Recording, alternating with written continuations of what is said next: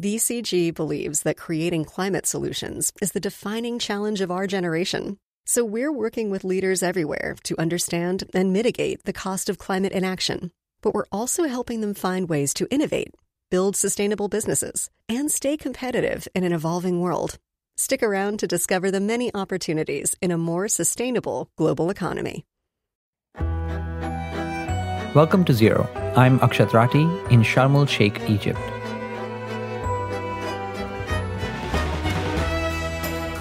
China's record-breaking drought has scorched farms. Fires breaking out around London as the city was besieged. Keep your carbon in the cycle! Egypt is preparing to host the next COP summit in November. With an array of new pledges, commitments and promises. I want justice for my people. I want climate justice. We came forward to bear the responsibility of hosting COP27 in the fight against climate change. We are rapidly approaching the end of week one at COP27, and all eyes are turning to the US, with President Biden due to make a flying visit on Friday.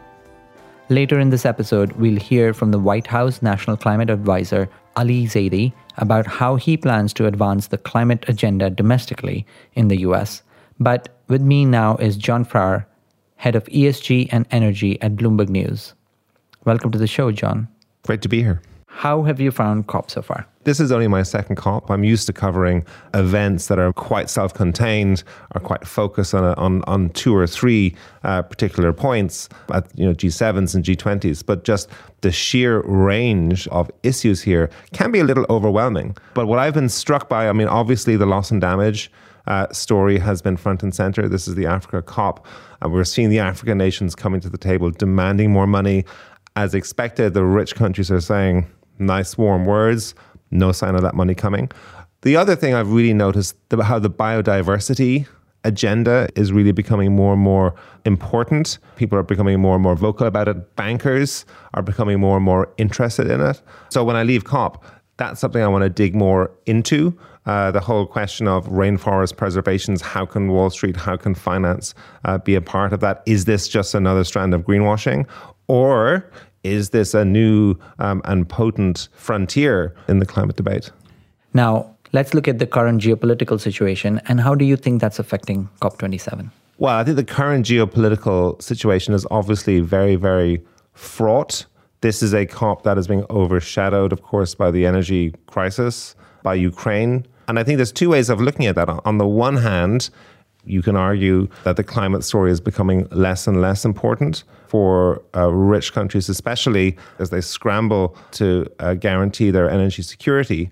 But also, I've heard a lot of people saying this is just going to accelerate the energy transition. I've been particularly struck in the run-up to COP, so I'm based in London, was just how controversial the whole question of whether Rishi Sunak would come to COP or not was. It was front-page news in a way that I just don't think would have been the case 5 years ago. I think the energy crisis story is the number one story in the world right now. But I think in the minds of the electorate, it is actually pushing the green energy security story higher up the agenda.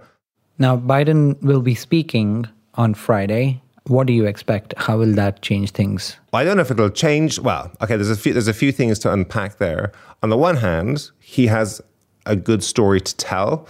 He's coming on the back of midterm results as we speak, but they did much better than expected. He's coming on the back of passing the Inflation Reduction Act. He can credibly come to this COP and say, we, America, are finally stepping up to the plate. We are doing our bit. We are pouring money into the clean technologies that are going to take us to net zero. On the other side, the developing world will say, well, that's great. You're looking after yourself. You're pouring money into your own domestic green technologies. A, that looks like protectionism to us, given the terms and conditions of IRA. And B, you're putting all this money, 350 billion or whatever it is, into your own domestic technologies. And you can't give us a tiny, tiny fraction of that. So it could go both ways for him. He'll stand up and say, we're giving all this money to domestic industry. African countries I'm sure many of them will sit back in their seats and stroke their chins and say, what about us? Now, if he does end up losing one of the houses of Congress, how does that affect his climate agenda? well, it's a big problem, right? I mean, I think the margin of the majority that they had was always very, very narrow. They didn't even have a majority in the Senate. They needed Kamala Harris's casting vote to get a lot of stuff done there. So they squeezed as much of juice out of that as they possibly could. I think now it's going to be very, very difficult. Certainly when it comes to getting more climate aid to the rest of the world that does need to go through Congress, it's going to be very, very hard. That said, I think if you're an opportunistic president and if the staff around him are thinking cleverly, you're going to think, okay, are there Republicans who we can break off?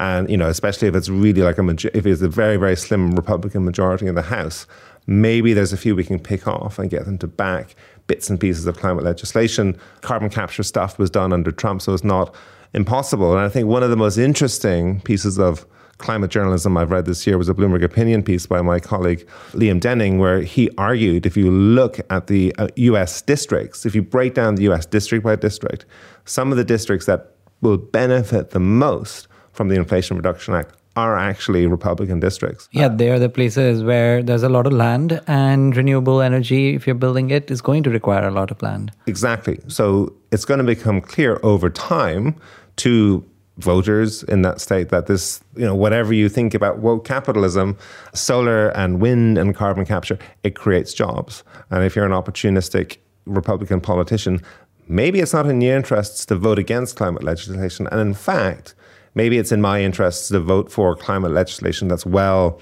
structured and will benefit my constituency. So it's not impossible that over the next 2 years, certainly I'm sure the Democrats will try, the White House will try to see stuff getting through. And I think as the economy of America changes and as the sort of the energy mix in the American economy changes, we might see new power dynamics playing out when it comes to climate legislation that gets passed. I suppose the one thing that Democrats will be careful to do or not to do is to call it climate legislation. Find another word for it. I mean, we're talking about the Inflation Reduction Act. Exactly. Thank you, John. My pleasure.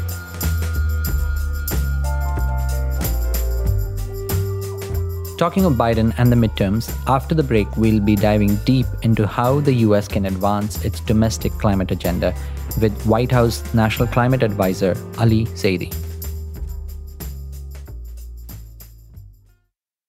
Today's leaders face many hard choices, confronted with uncertainty, cost pressures, and growing shareholder demands. But they don't have to choose between pursuing climate and business goals. In fact, BCG research suggests that these ambitions go hand in hand. Did you know at least 40% of executives at large organizations estimate an annual financial benefit of $100 million for meeting emissions reduction targets, according to recent BCG research? BCG also found that transitioning to the circular economy could help unlock $4.5 trillion of GDP growth by 2030. The cost of inaction, however, is profound. In fact, further analysis indicates that missing climate targets could result in an average annual EBITDA reduction of 15%. At BCG, our experts recognize the myriad benefits, from risk mitigation to first-mover advantage, that come with sustainability. Let's partner to unlock a better sustainability journey. Joining me now is Ali Zaidi, the White House National Climate Advisor. We recorded the conversation live as part of the Bloomberg Green event at COP27. If you'd like to see the full video of the conversation or more videos from the event, head to the Bloomberg Live YouTube channel linked in the show notes. So Ali Zaidi, welcome to Zero. All right. I'm on the podcast. I'm excited. Now, we're going to talk a lot about collaboration because we are here at COP, but I cannot not talk about a big competition that's happening in Australia, where India is right now playing a semifinal, and there's a very high chance that India and Pakistan, I was born in India, you were born in Pakistan, is going to be playing the final on Sunday. Who are you excited about it? Well, I think I have to root for the green cricket team, right? Oh. The green cricket team. I got to be on brand. Well, look, India has the blue jersey. That's fair enough. Democrats. Fair you enough. have to root for India now. Fair enough. Well, okay, let's put rivalries apart and talk climate. And let me start by doing you a favor and list all of the domestic climate successes of the Biden administration. We'll be here for a while. Years, and you can fill the gaps if I have any. So you passed 2 bills with bipartisan support. You actually got Republicans to vote for climate policy. Huge congratulations. You ratified the Kigali Amendment to the Montreal Protocol, which reduces the amount of refrigerant gases put into the atmosphere. And if everyone follows it, that could cut temperatures by 0.5 degrees Celsius, a huge win. But the US was late to the party, but you got it done. Very important. You passed the IRA, the biggest climate bill the US has passed, putting $370 billion at least towards climate funding. Now, did I miss anything? Oh, yeah. We set new standards on cars and trucks. President signed an executive order. We're now moving towards 50% electric by 2030. In the industrial sector, oil and gas, we issued a methane reduction program that, by our measure, at least already, is aiming at something like 100 million metric tons. That's over a percentage point of U.S. Emissions reductions. We're doing stuff on federal procurement, which I hope we'll talk about, that's path-breaking. Steel, cement, flat glass, clean now and in the future. We're doing work on resilience and adaptation. One of the things we have to realize is even if we're successful, we're still going to have to deal with the fires, the droughts, the floods, the hurricanes. We made a $50 billion investment, but we're also setting new codes and standards and doing research and development in that direction. We are, I think, doing really inventive work in next generation of building technologies, setting standards for a multitude of commercial and residential appliances, making them more energy efficient, leading the marketplace in that regard. And, it can go on and on and on, but I think the other place where I would point folks to is the integration between what we're doing domestically and what we're doing internationally. The relationship with the EU on the carbon adjustment, integrating considerations around CO2 in the way steel moves across borders, that's path-breaking. So many touch points, and very excited, hopefully, to drill down into some of them. Well, all those wins get you to 40% reduction by 2030. It's still far away from the 50% target that Biden has set. And your job as the National Climate Advisor is to make sure that gap doesn't exist. What are you doing additionally now? We've talked about a long list to fill that gap. So far away is subjective. Well, you're at 30% reduction now. So you're going to 40% there, and then you're going 10% more. So that's halfway if you go from where you are today. Yeah. It's 2/3 of where we are from now, but I get you on the baselines. Never quibble with the terminal on the math. But look, I think there are a few things. Number one, the power sector drives a huge amount of the emissions reductions in this 2030 time horizon. And, we talk a lot about this being the decisive decade for climate action. That's obviously not something we invented. It's a reality that the science imposes on us and that we're seeing all in our communities. But for the power sector, decisive decade means delivery, right? It means steel in the ground. And I think this is a challenge that folks face in a lot of jurisdictions around the world. How do we actually build these projects? Do we get the permitting done? Do we get the interconnection done? It's one thing to get the planning done for a solar project. It's another to make sure it's actually putting electrons on the grid. So that's going to be a big variable. The second thing I'd note is there are a lot of these places that we've considered for a really long time to be hard to decarbonize, right? And, President Biden, I think, teases his team all the time. The hard things are what we're supposed to do in America. And so we've really gone and made a real focus of the industrial sector and the agriculture sector, these hard to decarbonize places, as opportunities. There's funding for that in the Inflation Reduction Act, and hundreds of millions of metric tons of opportunity. Now, let's come to the news. outside of COP, which is the midterms. It seems likely, it hasn't been called yet, but it seems likely that the Democrats may lose at least one of the houses, which means that passing new legislation, any legislation, is going to be nearly impossible. Should we expect no more new climate laws for the next 2 years from you? So let me say three things, one of which is slightly snarky. I went back and I read all of the headlines from the last time we came to the COP. And, you know, we had the Post and Reuters and Times and others saying, there's a cloud hanging over Biden, and will he really deliver? And he's here, but can he get Congress to come along with him? Point number one is, we did. People love to, I think, view the process with skepticism, and I think time and time again, Joe Biden has delivered. So that's thing number one. Thing number two is the point that you made earlier, the bipartisan infrastructure law.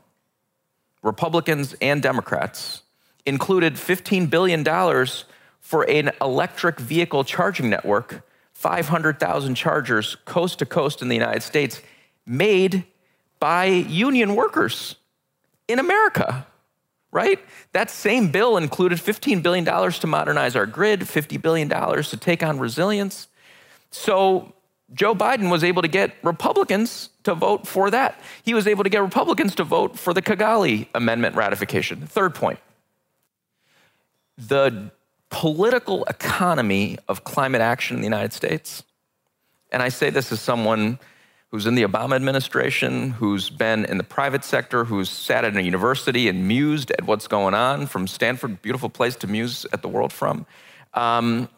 And over that longitude, the secular and unambiguous trend of political economy in the United States on climate action is positive. And the reason is because we now see the economic upside, not just in the boardroom, but for our workers and for our communities, and we're fully leaned into that. Well, I should respond to the snark, because the job of a journalist is to be fair. Be fair. To be fair, there was a cloud hanging over Biden. And to be fair, I started with the successes of the Biden administration. But my question was, will there be no more new climate laws over the next 2 years? You know, I think that's yet to be seen. Just to go back in time, December 2020, I'm just giving you the best analogy I can, or contrast case rather, not analogy. December 2020, the United States Congress passed a bipartisan energy law that included funding for innovation on clean energy technologies. It passed the AIM Act, which actually allows us to set rules, and we have, to phase down hydrofluorocarbons. That was a Republican Congress, and a Republican president signed it. Yep, there was a Carbon Capture Act that was passed under Trump. So, you know, I think it's possible, it's feasible, and we're trying to build the political economy for action. I'm not going to prejudge the next 2 years, but I'll say this: we've got momentum, we've got the leader, and we're going to keep trying to move forward. Well, the reality is also that the division in the US in politics is growing on all fronts, but the climate division has been a very clear one for some time. And so if we look at the Inflation Reduction Act, which is going to be deployed and will require the support of Republican states for those deployments to actually happen, for all that money to be actually spent, we know that Republicans can act against their interest, as they are doing with ESG investments. They may do so with IRA just for spite. What are the bottlenecks, and how are you tackling those? Well, one thing I think you do is to be very purposeful about pushing for a visible difference in as many communities in every zip code of the United States as possible.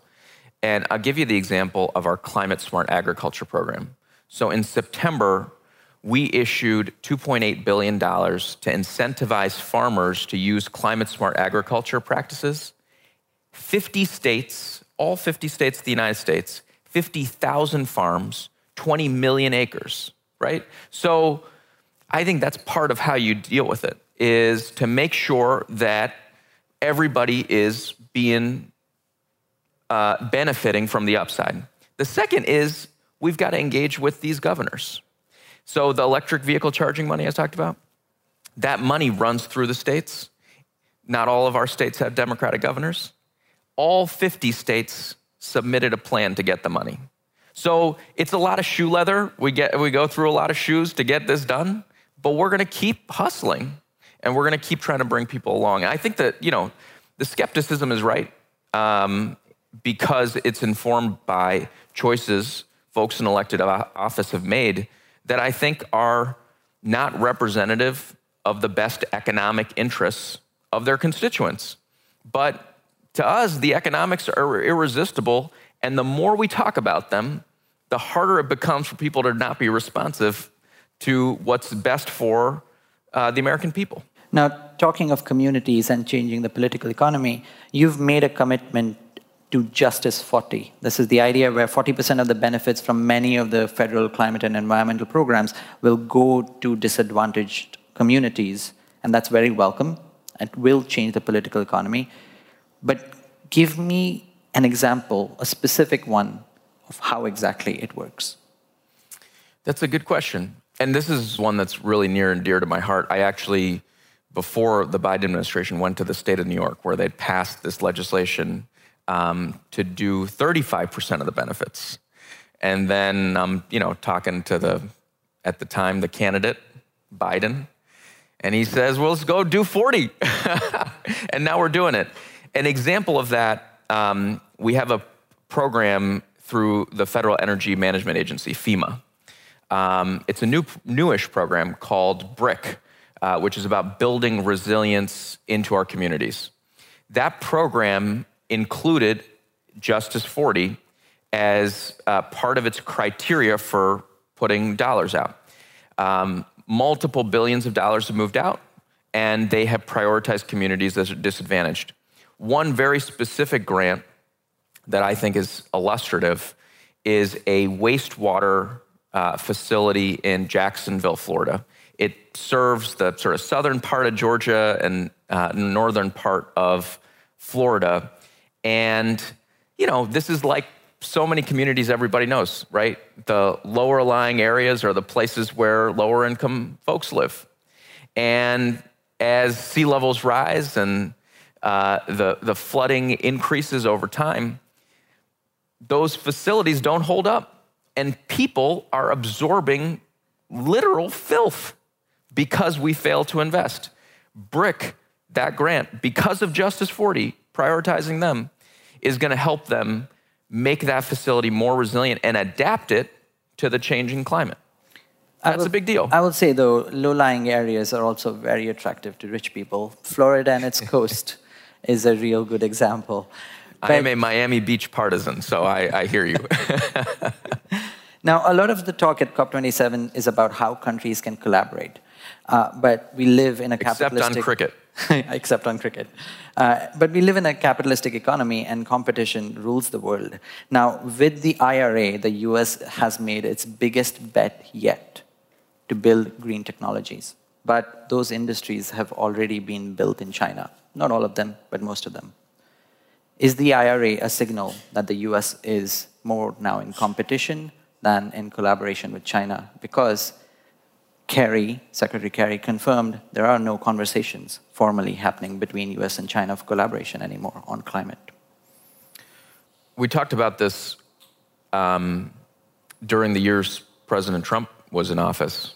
The race in the clean energy economy doesn't choose its pace based on whether or not the United States is choosing to run hard. And so people have been competing on these technologies. And I think what's powerful now is we're investing in not only building the demand side of our market, right? We're not just deploying the wind turbines. In our tax code, we have also created a Section 45X, I know, really exciting name, to incent the manufacturing of those components in the United States. And if you want the full value of the deployment credit, you have to also get a bunch of the steel and the input materials from the United States. So, heck yeah, we're running to win. And that doesn't come, I think, at the exclusion of anybody. You know, when I think about the president's climate agenda, one of the three core elements of it is this aspect of climate solutions, clean energy technologies made in America. And the way I think about it is that's America leading by example, not by words. So let's have a race to the top. The problem is the US is starting late. China, between around 2010 and 2018, spent $60 billion just on electric cars and batteries, only on one tiny sector of the decarbonization pie. China has a head start, at least a decade. How do you think the US will catch up? You know, I'm pretty bullish on the United States, which is not unexpected. I taught graduate STEM students. We've got the brightest minds in our universities. Our national labs, Argonne National Lab, helped invent that technology. China's making the money, though. And now, but look at what's happening. Since the president took office, forget all of the stuff we've invested, $100 billion of private capital flowing in to make the stuff in America, right? Not just from US companies, foreign direct investment into the United States as well. So, you know, again, you can bet against Biden, you can bet against America, but I feel pretty good that we've got a chance to really seize the leadership here and lift up workers and communities in the process. One of those companies is called CATL. It is now the world's largest battery maker. It's Chinese. It is at the heart of German industry now. There's a big battery plant that they have in Germany, the home of automobile, supplying the very heart of the future transportation for electric cars, and it is looking to build a plant in North America, probably not in the US as we understand. But private capital can also come in from Chinese companies that are leading on this. That's true, and you know what? Anyone who rests on today's technology is also probably in for an awakening at some point, right? You've got some of the incumbents, but you also got companies that are invested in the next generation beyond lithium ion, right? Companies like Form Energy that are now building fabs in the United States. So, you know, I think this is a dynamic market. We've got EV penetration, we've got momentum on it, but I think the lead will change a bunch of times. And again, we're running faster and faster. Now, domestic policies that we've talked about a bunch of times only become effective if the rules are in place. And one place where the Biden administration can be fairly criticized is that rulemaking has been slow. Things like setting standards for tailpipe emissions, for power plants, for methane. As we move into the second half of this term, is there a renewed focus on making rules? And how are you going to deal with the legal challenges that will inevitably come? So many thoughts on this, but let me start with the day one of the Biden administration. On day one of the Biden administration, the president signed an executive order, said, let's take on all of the regulatory rollbacks that had taken place in the administration prior, about 200 items to take on. We did that. He looked around the agencies that set these rules. A lot of them had been decimated in terms of human capital. Some of them had stopped collecting the data that you need to actually do the regulatory work. We've been doing the work of rebuilding that. And at the same time, we've set rules for hydrofluorocarbons. In the Obama administration, they set only standards for new sources of methane. We propose standards for existing sources of methane. Our fuel economy standards that we've finalized go further and faster than anything anyone's ever done before. So, and as I said, over 100 actions on energy efficiency through the Department of Energy on the regulatory side. So if the question is, hey, you guys have been going really fast, really hard at trying to seize the full economic opportunity that climate change represents for the American people, are you going to keep running that fast? The answer is no, we're going to run faster. All right. Now, we are at COP27, and we should talk about the questions being raised by developing countries here at COP27. And there is a domestic question that I want to ask you about it. Now, to give you context, yesterday it was announced that the US, through its Export-Import Bank, is giving Romania $3 billion towards its $9 billion of building 2 nuclear reactors. That sum is approximately the amount that the US gives in climate financing to developing countries. So when the US comes here and does not show more money, that's not really the case that there is no more money to be given. It's that there isn't the political will. Your job as a domestic national climate advisor is also to make sure that the president can have money from the Congress to live up to the $11 billion that he has promised. How are you going to make that happen?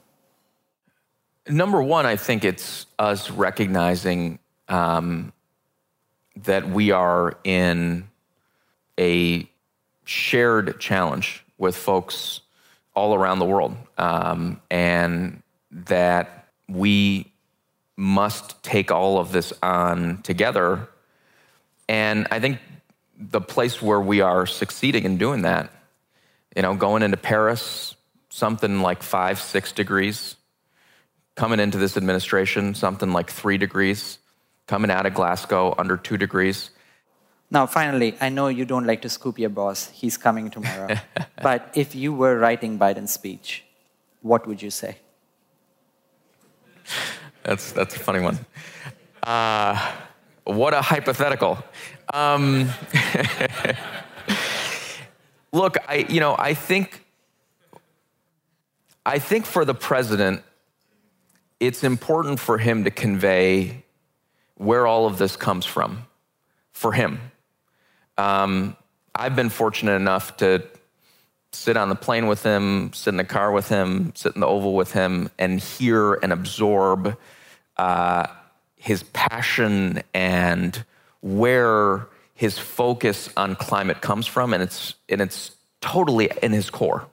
That's why it's gotten the prioritization that it's gotten in this administration. I think that's a really important thing for everyone to understand and for them to hear. I think the second is for people to understand the progress we've made. The same folks who fed us denial and delay now want to feed us cynicism. They want to say that no matter how many people show up, no matter how many people push, no matter how many meetings we have and how many agreements we reach, that we won't make progress. But we are. And I think it's important for the President of the United States to share his perspective on that. And then the third is, there's a lot of talk about the headwinds to climate action these days, right? Energy security concerns around consumer costs. I think what we've discovered in the United States is that clean energy and the solutions around climate actually help us not only meet the moment on this environmental objective, but help consumers, help manufacturing, help our national security, help our energy security. That's a case I think he should make here and to all the leaders around the world. And I think if they hear that and they understand it, we will redouble our efforts collectively to move in the direction we need to. Thank you, Ali Zaidi. Thank you so much.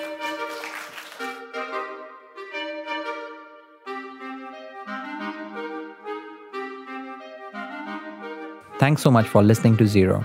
If you like the show, please rate, review, and subscribe. Tell a friend or tell Biden's speechwriter.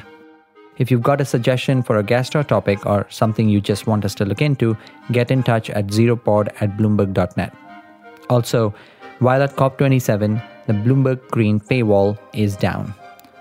Head to bloomberg.com/green to read all our latest coverage and everything in the archives for absolutely free. Zero's producer is Oscar Boyd and senior producer is Christine Driscoll. Our theme music is composed by Wonderly. Special thanks to Kira Bindrim and Stacey Wong. I'm Akshat Rati, back later this week with more from COP27.